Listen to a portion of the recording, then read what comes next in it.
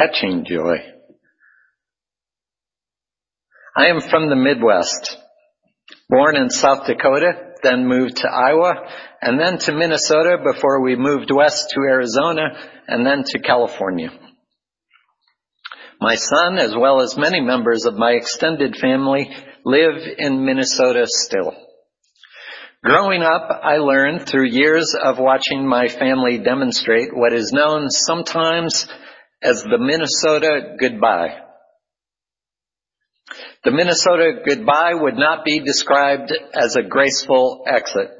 It is rather an extended exercise in uncertainty. Are we leaving? Or are we staying for a while, just getting ready to leave?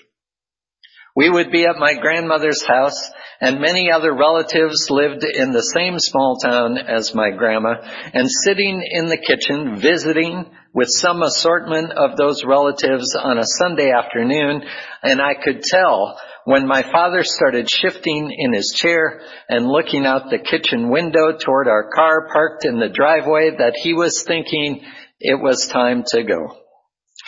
I had school in the morning and he had work, and it took a little over 4 hours to drive home.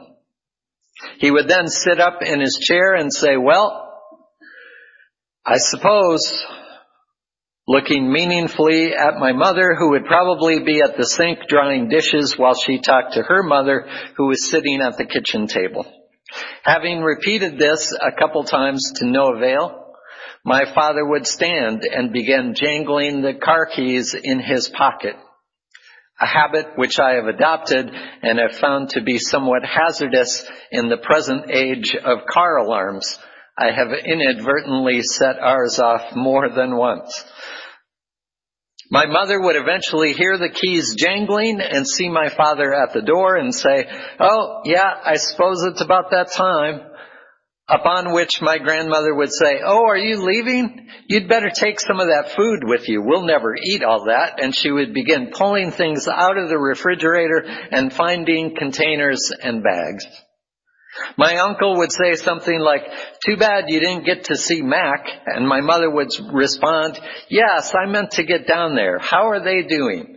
And another conversation would ensue, which would even pull my father into talking again, though he stayed standing and kept the keys jangling. Sometimes these conversations that ensued after I was first told we were leaving would take so long that I would ignore the initial request to get ready to go and continue playing with my cousins, waiting for the second or third warning. "Get your stuff now, we're going." My father's voice sounded a little more impatient, so I knew I'd better start moving, and I would then help collect coats and hats and bags and suitcases and the 2 bags of food that were now sitting on the kitchen table, and my dad and I would make 2 or 3 trips to the car while my mother continued visiting. Finally, everything was out in the car. Depending on the season and just how cold it was, the car might already be running. And we would go in to collect my mother, and then we would all linger at the door a few moments.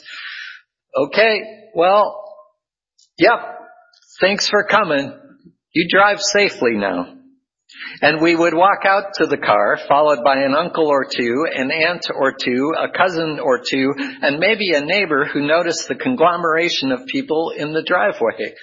At this point, Mac himself or any other person we had not seen on this visit might just be coming to my grandmother's house and would apologize to my parents for having missed them this time, but they would be sure and get together next time. And there would be a little more conversation among everyone, and thanks for coming and drive safely, and a few messages to pass along to others. And then, one by one, my parents and I, waiting for any brief lulls in the conversation, would actually take our seats in the car, and my parents would roll down their windows, and I would follow their lead, and we would exchange some more thank yous and come back soon and take care nows with people leaning over to see us. And finally, We would back slowly out of the driveway, and my grandma might come out with one more thing from the fridge that she had neglected to put in one of our food bags, so we would stop and get the bag, and my mom would thank her and say she'd better get back in the house. It was too cold to be out here.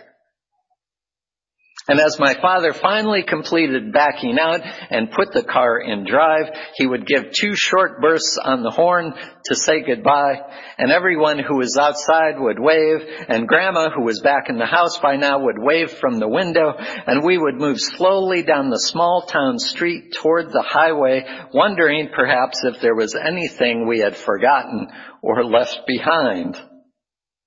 Sometimes we would even be followed down the street. Remember, this was a small town. It was not really hazardous to walk in the street. We would be followed for a block or two by laughing, waving cousins, and I would wave in return from the back window before the car picked up speed beyond their capacity to keep up, and they tired of running. The time that elapsed from my father's initial, admittedly indirect announcement of, well, I suppose, to actually approaching the highway could easily be over an hour. There were so many things that happened over the course of that time, from first realizing that we had to go to the point of actually going, that it was sometimes hard to make myself believe we were actually leaving and would not round the block and return for one thing or another. Now, one could attribute this to the quirks of Midwestern or Minnesotan culture, or if one were less charitable, a possible shared disorder. But I, possibly because this is my culture, I see it, among other possibilities and explanations, as a sincere, if unsuccessful, attempt to hold on to joy. There was joy in those visits, in being together, in laughing together, in playing, being silly, eating together, and sharing love as clumsily and imperfectly as people do across the generations. And when the time comes to leave, to bring an end to whatever magic we had happened to conjure in our Midwestern Scandinavian Lutheran cauldron, well, we wanted to make it last just a little bit longer. And it never actually worked.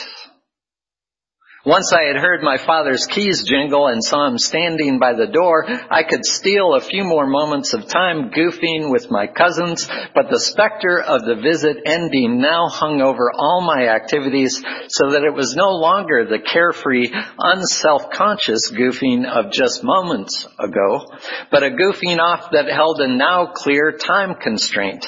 We could put off leaving, but some of the particular joy of that gathering had already ended.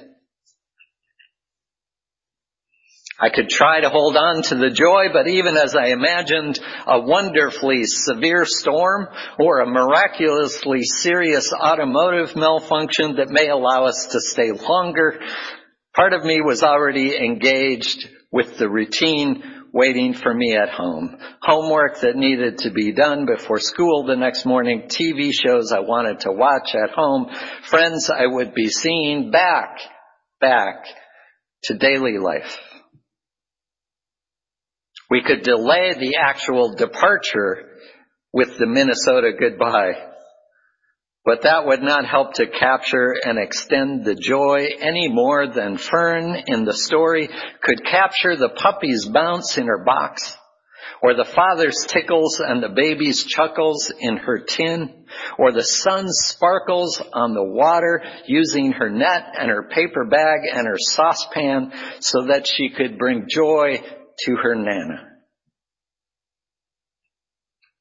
Finding joy was easy, Fern decides, but catching it is hard. That is an important principle, in my view, for living. Finding joy is easy, but catching it is hard. I might even say catching it is impossible. And to recognize that, I will try to do that. I will try to catch it, nevertheless. But it's important that I be aware of that. Because sometimes that inclination will show up in relatively harmless ways, the Minnesota goodbye. And sometimes it can show up in extremely harmful ways, such as addiction. I have no doubt that a piece of my alcoholism was indulging the fantasy that joy could be bottled and sold, and that I could then experience that joy at times of my choosing. I could somehow recreate that first rush, the freedom from self-consciousness, the happy camaraderie of gathering with friends at a bar or party, or simply passing time at someone's house. And I indulged that illusion long after it was clear that I could not recreate whatever joy I had felt, and that rather by continuing to drink, I was actually pushing any possibility of joy farther and farther from me, and instead was creating and recreating misery. The desire to capture joy is natural. The illusion of being able to capture joy can be deadly. And you can trace it in addictions of all kinds. People shop or gamble or fall in love or chase money or power or sex or fame or even enlightenment and spiritual fulfillment. Any of these may be pursued in hopes of not only experiencing joy, but in capturing it, possessing it, only to find, as Fern did in the story, that one cannot close up joy in a box, nor catch it in a tin, nor snag it with a net, nor scoop it up in a saucepan or a paper bag. One can only testify to its existence, as Fern does when she visits her Nana. Joy may be experienced, but it cannot be controlled. And after joy, the laundry. After the ecstasy of joy, the routine of daily life in which often we are not actively experiencing joy, even though we know the possibility of joy is always present. I took the title of this sermon from a book by Jack Kornfield entitled, After the Ecstasy, the Laundry. And though he is talking about experiences of enlightenment and how they are lived out amidst the challenges and routines of daily life, I think there is a similarity here to experiences of joy. Indeed, he even uses joy in his description of enlightenment, beginning the book with these words, slightly paraphrased. Enlightenment does exist. Experiences of unbounded freedom and joy are more common than you know and not far away. There is one further truth, however. They don't last. Our realizations and awakenings show us the reality of the world, and they bring transformation, but they pass. They pass, and what then? We do the laundry. We wash the dishes. We clean the house and make the bed. We volunteer at church. Notice how I snuck that in there.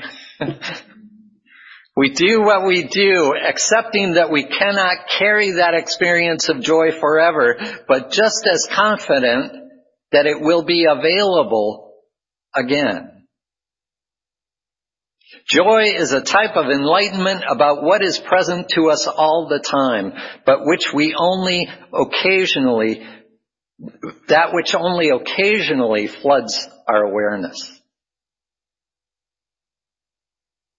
That before which in which, out of which, and into which we live, even the mystery has become present to us, says Martin Buber. We have known it, but we acquire no knowledge from it which might lessen or moderate its mysteriousness. We have felt release, but not discovered a solution. We cannot approach others with what we have received and say, you must know this and you must do this. We can only go and confirm its truth.